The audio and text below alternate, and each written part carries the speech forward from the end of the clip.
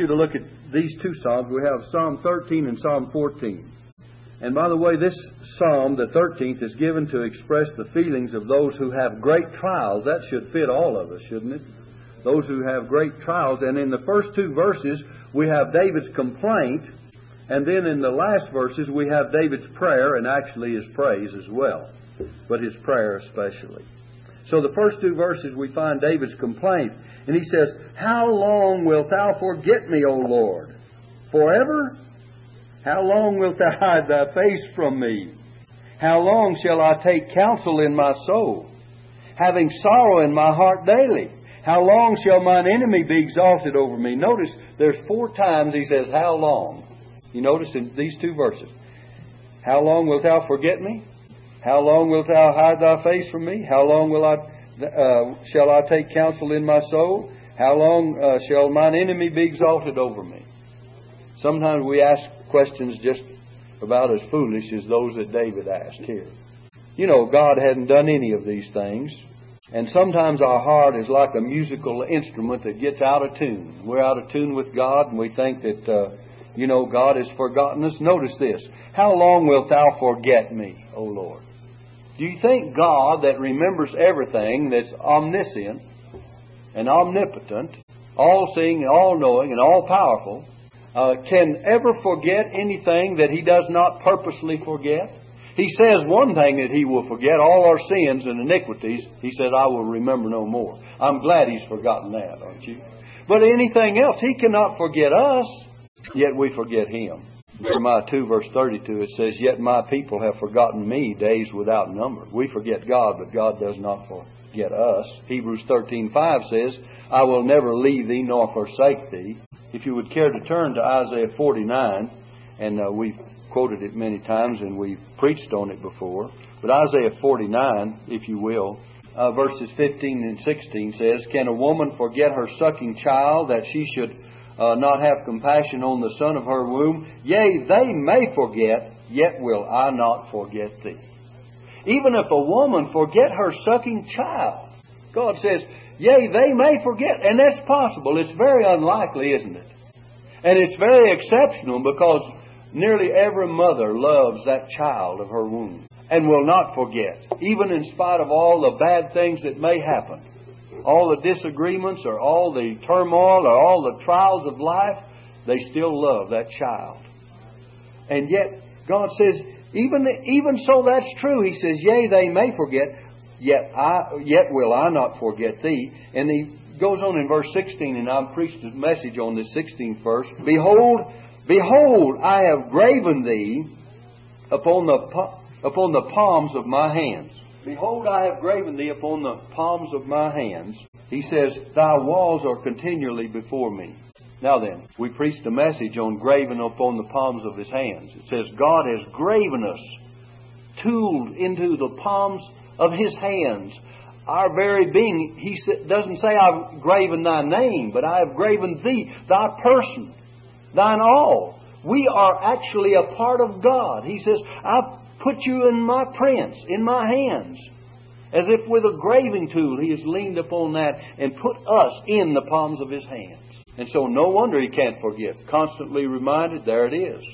A part of the feeling of His very self, His very being, because graven there it is. How could He forget? And yet we're like the psalmist. And what did he say? How long wilt thou forget me, O Lord? Forever?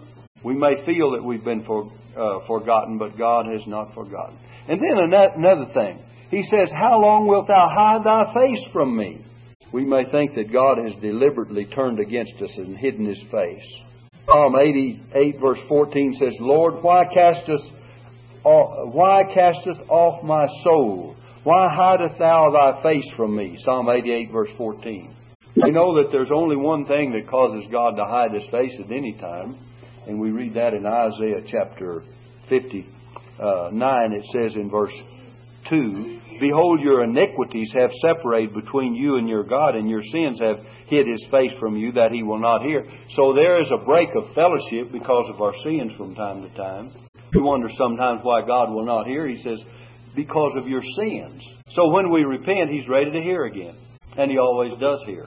And so the reason that He sometimes seems to be hidden is because we feel Him hidden, and the reason we feel Him hidden is usually because of sin. We wouldn't feel that way if we knew there was nothing standing between, or nothing had broken fellowship.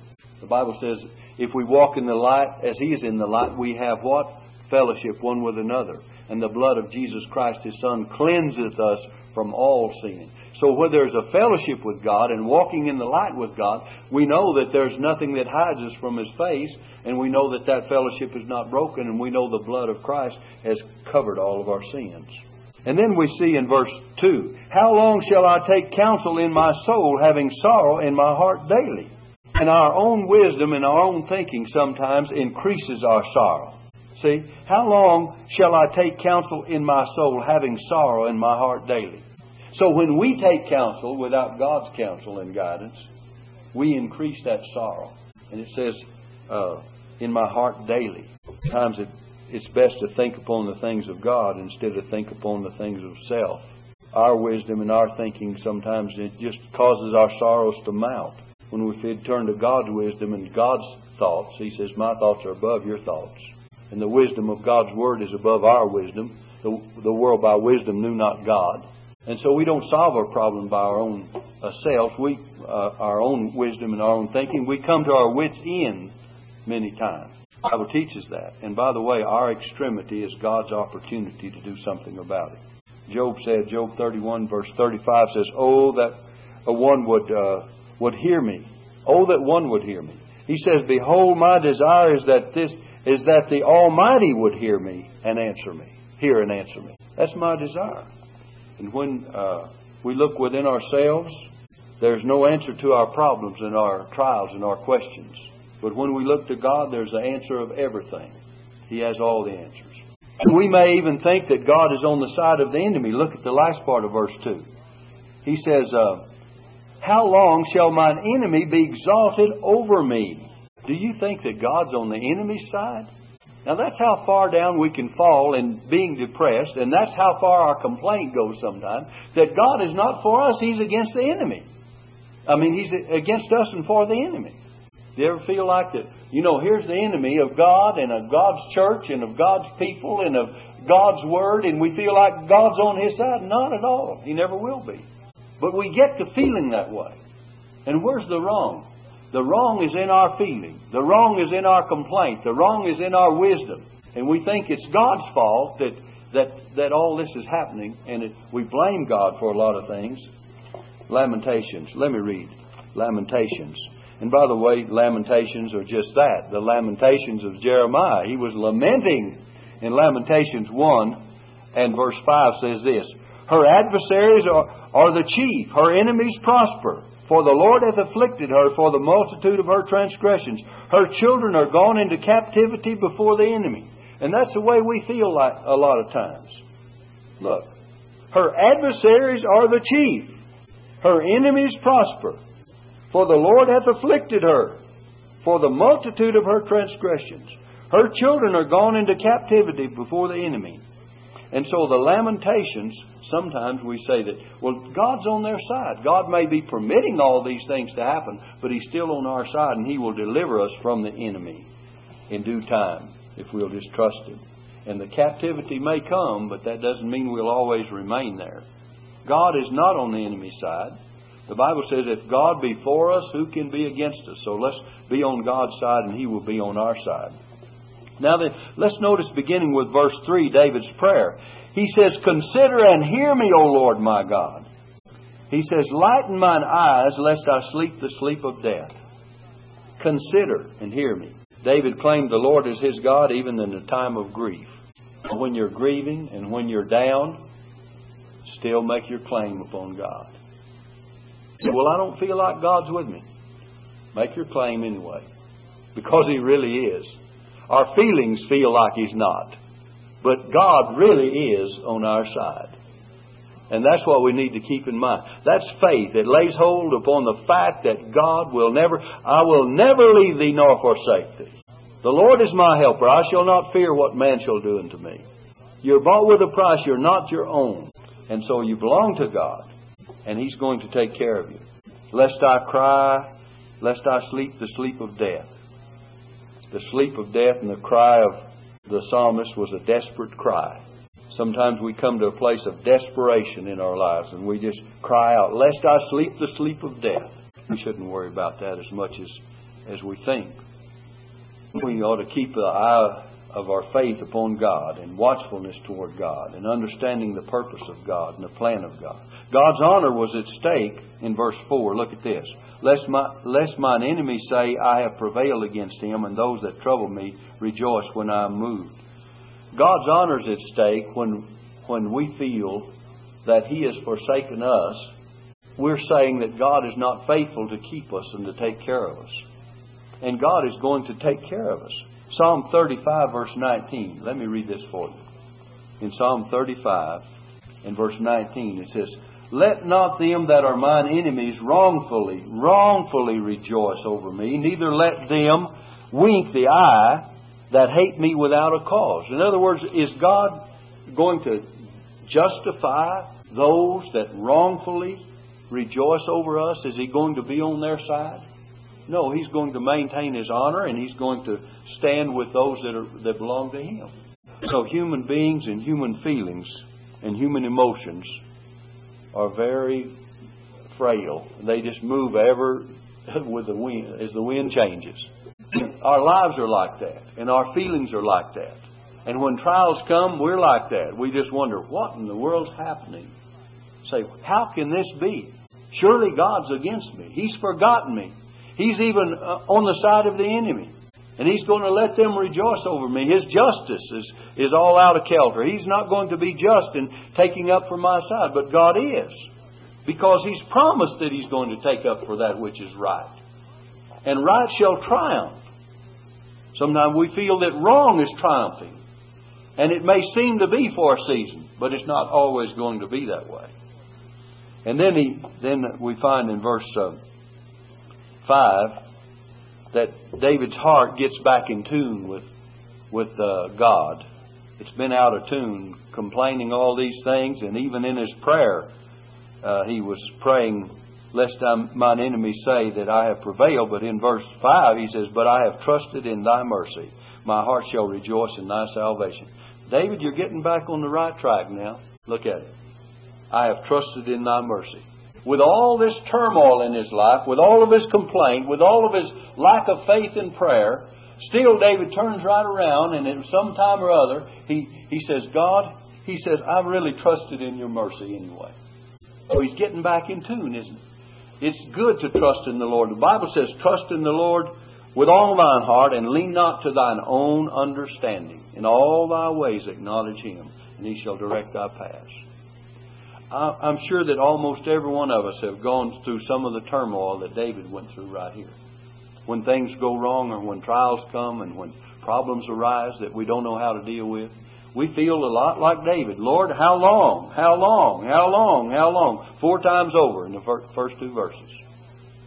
And look at the nature of those how longs we've already pointed out. Forgotten, God's face hidden, take counsel in my soul, I can't figure it out. And then mine enemy exalting over me. All those how longs. We've all felt a great deal of those, or maybe at least some of them. But he says in verse 5, But I have trusted in Thy mercy. My heart shall rejoice in Thy salvation. He knew that God was his deliverer. He knew that his salvation was in the Lord. And then in verse 6, David thanks the Lord for answered prayer. Notice, he says, I will sing unto the Lord because He hath dealt bountifully with me. He arises from all that complaint to prayer and then to praise. I will sing unto the Lord because He has dealt bountifully with me. This psalm starts with complaining and ends with praise. It shows you the fluctuations and the changing of our human hearts. We start out complaining, and then when we get our confidence in God, we end up praising, don't we? That's a good way to end it.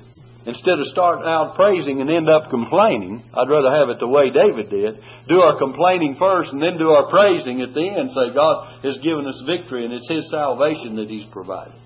Then we come to the 14th Psalm. And we call this the Psalm of the practical atheist. The practical atheist. That's what it says. It says, the fool has said in his heart, there is no God. They are corrupt, they have done abominable works, there is none that doeth good. Atheism is in the heart. The fool has said where? In his heart. There is no God. He doesn't want to admit any God. The fool. For a man to reject all the evidence of the Supreme Being is foolish. It's stupid, isn't it? And yet we have people that proclaim it. I mean, they have a society of atheists. They have a group of them all over the country. I think I told you of seeing on the CNN a report where there were 3 ladies being questioned about certain things, prayer in school or something that was religious or morally right. And 2 of them had smiles on their faces. They were happy. They were Christian people. And this one atheist was on there. And brother, I'm telling you, she was a young lady, probably maybe in her early 30s. And miserable. She had a frown on her face and just looked like she could just beat the world up. And the whole world was against her. And she was trying to promote atheism. And this other lady says, that's why you feel so bad, because you don't believe anything, you know. It really is. The fool has said in his heart, there is no God. When your heart is all in turmoil and you're fighting against God, there can be no happiness with anyone. It's just not there. You can manufacture all the pleasures and joys and riches and try to manufacture it in this life, and there's no way that you'll reach contentment and happiness and joy by leaving God out. And that's exactly what this lady was doing. I don't know how many of you saw that report, but it was something else. And you could just tell by the countenance on people's faces who were Christians and who were not. Who was on the right side and on God's side and who was not. You don't even have to ask the questions if there's never been a question asked. You can tell by someone's demeanor if they're just mad as all get out about everything. Brother, they're just not going to be satisfied with anything. And they're mad at the world. They're mad at each other, at other people. And they're mad at themselves even. And really they're mad at God. Because He wants them to surrender to Him, turn to Him. And they just are rebellious, self-willed. And it's a sad state of affairs to be in. The fool has said in his heart, there is no God. It is certainly stupid to reject God. We might be reminded of the fool in Luke's Gospel. In Luke chapter 12. Remember, I think we brought it up this morning in our Sunday school lesson. Let me read it for you. Luke chapter 12. In verse 16, and He spake a parable unto them, saying, the ground of a certain rich man brought forth plentifully. Now look at this. And he thought within himself. He thought like a fool. He thought within himself. It's foolish to think within yourself that you have the answer. Saying, what shall I do, because I have no room where to bestow my fruits? Notice the personal pronoun. He thought within himself. You have a himself. What shall I, circle I, do, because I, circle I again? I have no room where to bestow my, circle my, fruits. 1, 2, 3, 4, 5 times in that 17th verse. And then he said in verse 18, and he said, first he thought and then he said, this will I do. I will pull down my barns and will build greater. And there will I bestow all my fruits and my goods. How many times there? 1, 2, 3, 4, 5, 6 in the next verse. I and my. So first he thought like a fool, and then he talked like a fool. He said. He thought within himself, and then he said. He uttered it outwardly. And then he said in verse 19, and I will say to my soul, soul, thou hast much goods laid up for many years. Take thine ease, eat, drink, and be merry. But God said unto him, thou fool, this night thy soul shall be required of thee. Then who shall those things be which thou hast provided? So is he that layeth up treasure for himself and is not rich toward God. That situation isn't. I have a little line at the bottom of my margin here. It says, first of all, 4 times a fool. God said he was a fool. God said, thou fool. Verse 20. He thought and talked like a fool. We gave you that in verse 17 and 18. And he walked like a fool. He left God out of all of his plans, and he died like a fool. Cut off unexpectedly. He was found to be unprepared. And he prepared for everything in life, but nothing for death. That's a sad situation, isn't it? I'd rather be prepared for death than all of life. I try to prepare for life, but I'd rather be prepared to die than prepared to live. And I want to live. And I want to enjoy it. And God will give you that blessing along the way. But you make sure you're prepared for the time that you're not living. Because we're going to go out of this world one of these days. Maybe sooner than we think. Brother Walker asked me if I planned on leaving. No, not till the Lord takes me home. That's only then. Brother, that's when I'm going. And then I'll be ready to answer the call. But he was back to Psalm 14. Notice he says in verse 1, the fool has said in his heart, there is no God. They are corrupt. They have done abominable works. There is none that doeth good. And by the way, in our natural state, all of these things are applied to us because the Bible says all have sinned and come short of the glory of God. And even though we haven't outwardly said that there is no God, we profess to live as if there is no God in our natural condition before we accept the Lord. In fact, in Romans chapter 3, we find that all of these things are applied. Paul applies them to both Jews and Gentiles to prove that all have sinned and come short of the glory of God. Romans chapter 3. You read it. It says, the Lord looked down from heaven upon the children of men to see if there were any that did understand. You know, we find that in verse 1 again, they are corrupt, they have done abominable works, there is none that doeth good. A corrupt heart produces a corrupt life. It said that by their fruits ye shall what? Know them. A corrupt heart produces a corrupt life. It says every tree, good tree bringeth forth what? Good fruit. And every corrupt tree bringeth forth evil fruit. Let me read that for you. There's something else there. In Matthew chapter 7. Let me read it for you. In verse 16, ye shall know them by their fruits. Do men gather grapes of thorns or figs of thistles? Do you expect to get grapes off of thorns or figs off of thistles? If you do, you're expecting something unreasonable, aren't you? You go out there to the thorn bush and expect to take gather up some grapes, you're going to be mighty fooled. I have another sermon on expecting the unreasonable. Expecting the unreasonable. And then it says, do men gather grapes of thorns or figs of thistles? Even so, every good tree bringeth forth good fruit, but a corrupt tree bringeth forth evil fruit. A good tree cannot bring forth evil fruit, neither can a corrupt tree bring forth good fruit. And so we find that it's just natural for a tree to bring forth what kind of fruit it's to bear. Okay, let's get back to this psalm. They're barren of good works. Notice verse 1 again. It says they have done abominable works. About Psalm 14. They have done abominable works. There's none that doeth good. They're not only have a corrupt life, a corrupt heart produces a corrupt life, but they are barren of good works. There is none righteous, no, not one. And then, verses 2 and 3, let's see. The Lord looked down from heaven upon the children of men to see if there were any that did understand and seek God. They are all gone aside. They are all together become filthy. There is none that doeth good, no, not one. And Paul quotes these things in the book of Romans, chapter 3, verses 10 through 12, to prove that all of us are sinners. The Bible says in Ecclesiastes chapter 7, verse 20, there's not a just man upon earth that doeth good and sinneth not. Well, now, if there's not a just man, think about the men that are not just. When he says there is not a just man that doeth good and sinneth not.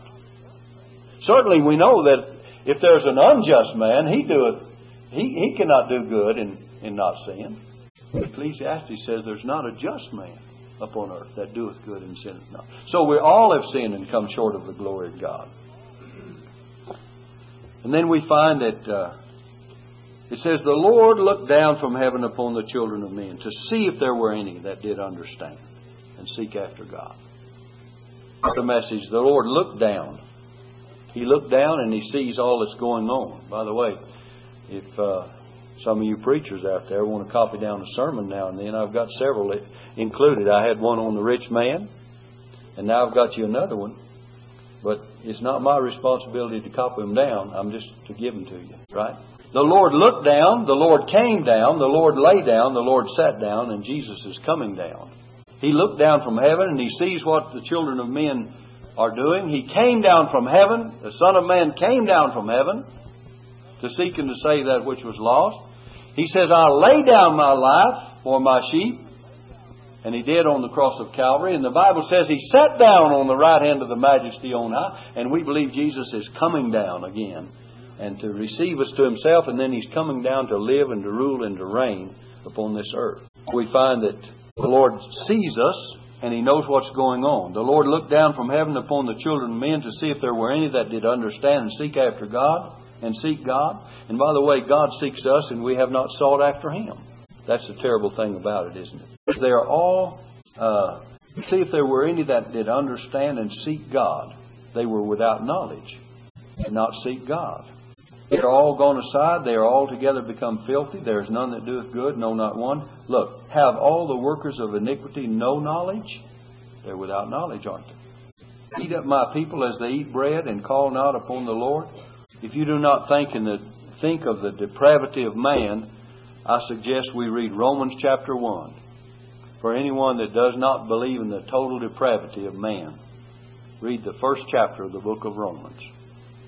And by the way, we'll find there in Romans chapter 1 that it says in verse 28, and even as they did not like to retain God in their knowledge, God gave them over to a reprobate mind. God will not save the fool against his will.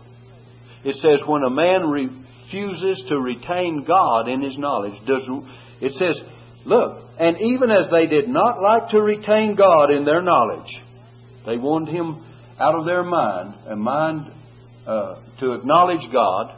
He turns them over to a reprobate mind. That means a mind void of judgment. Any mind that is without knowledge is void of judgment, and any mind that does not want God in its mind or thought is void of knowledge. He's void of understanding. He's stupid. God gave them over. What did God do? Say, no, come on, I'm going to save you in spite of your rejection, in spite of your atheistic views, in spite of your unbelief.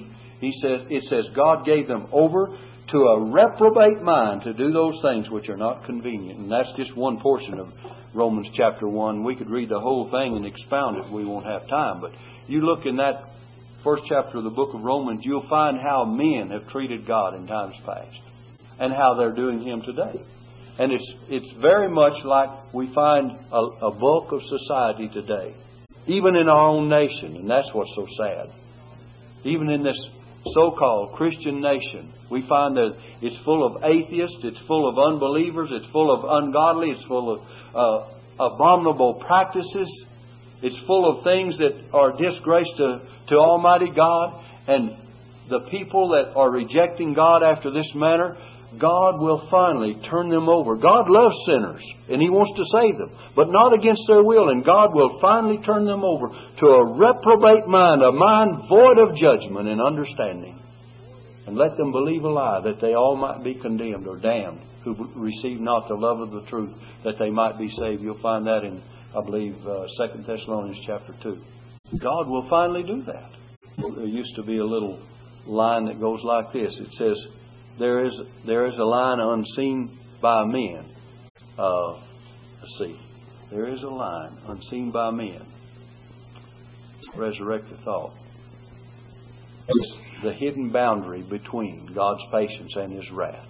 So there's a line that they cross that line, and it's a boundary that men cross between God's patience and God's wrath. He's going to have to finally judge. And I didn't quote all of it. There's another little line that goes in there to make more sense of it. But finally, we cross God's deadline. And that's what happened to these people. The fool that continues on his way. Psalm 14 verse 4 again. Look, have all the workers of iniquity no knowledge, who eat up my people as they eat bread and call not upon the Lord? So they're without knowledge. There were they in great fear, for God is in the generation of the righteous. They not only hate God, but they hate God's people. Verse 4, they eat up my people, they call not upon the Lord.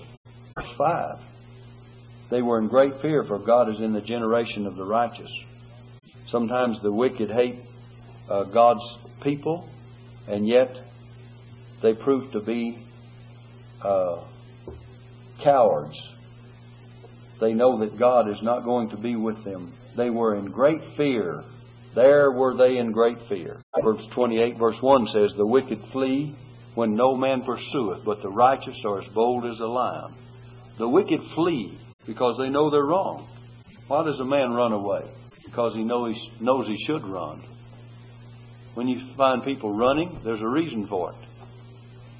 You don't run away if you're in the right, do you? You run away if you're in the wrong and need to flee in the dark and get out of the way and get away from the scene of the crime. That's why they run. You ever watch these police reports, and they have the up-to-date ones now on television where they're showing different aspects of the police work in various cities? And you'll see them out, and usually they're chasing some fellow across the bushes and in the dark, and he's just robbed a house or something. Why is he running? You know why he's running. And sometimes they flee when no man pursueth. It makes cowards of people. So you're in the right, you can stand up before men and look them square in the eye, tell them the truth, can't you? You know the judges, you know what they do when they look out there at the accused? They look at his demeanor and they look at his eyes and they say, well, you know, turn your head here and there, and boy, you get sheepish and you get to where you don't want to face the judge. Something wrong. You look him square in the eyes, say, I didn't do that. I'm not guilty. He just might cannot tell whether you're not or whether you are. Being it's foolproof, nothing is. But it does mean that there's an indication. As Randy said about Moses slaying the Egyptian. What happened? He looked this way and that. Right? She looked this way and that. He had done something he shouldn't have done. Mentioned it this morning after the Sunday school class. He taught back in Sunday school. And then let's look at verse 6. It says, ye have shammed the counsel of the poor because the Lord is his refuge. The Lord is the refuge of the poor. In the book of James, and let me give you this quickly, our time is about gone. In the book of James chapter 5, beginning with verse 4 through 6, it says, behold, the hire of the laborers who have reaped down your fields, which is of you kept back by fraud, crieth. The labor that works in the fields, and the rich man keeps it back, kept back by fraud, crieth. And the cries of them which have reaped are entered into the ears of the Lord of Sabaoth. Ye have lived in pleasure on the earth and been wanton. Ye have nourished your hearts as in the day of slaughter. Ye have condemned and killed the just, and he doth not resist you. That's what the wicked do, that persecute the poor, take advantage of the poor. In the Old Testament, the Bible taught that at the end of each day, the man was to receive his wages so he could go home with his money, with his pay. I mean, every day was payday under the law of Moses. He didn't pay a week at a time or a month at a time. Brother, when he worked all day, he needed that money or whatever his pay was or reward was to go home and provide for his family. He said it wasn't to remain in your house overnight. You were supposed to give it to him at the end of the day. Those that persecute, he says, because the Lord is his refuge. Back in our psalm now. We're just about through. The last verse. Oh, that the salvation of Israel were come out of Zion, when the Lord bringeth back the captivity of his people. Jacob shall rejoice, and Israel shall be glad. The hope of God's people. What is the hope of God's people? All wars and all oppression will end when Jesus returns. The Lord comes out of Zion. It's not only for Israel. This is the hope of the world. This is the hope of the nation of Israel. This is the hope of all the saints of God. The desire of nations shall come. And that's when the Lord returns. And when he sets up a kingdom of righteousness and peace, and the knowledge of the Lord shall cover the earth as the waters cover the sea. And there will never be that as long as men are in rule. But it will only be that when Jesus comes and he rules and reigns. And as long as you have men with wicked hearts, there's going to be crime and wars and oppression and turmoil, and all this is going to go on. But when Jesus comes again, he's going to set everything right. I'm thankful that we have the promise and the hope and the assurance of Christ coming, aren't you? Because he's going to change things and make them as they ought to be. He's going to balance the scales and make things right. And that's all of our hope. That's Israel's hope. That's the world's hope.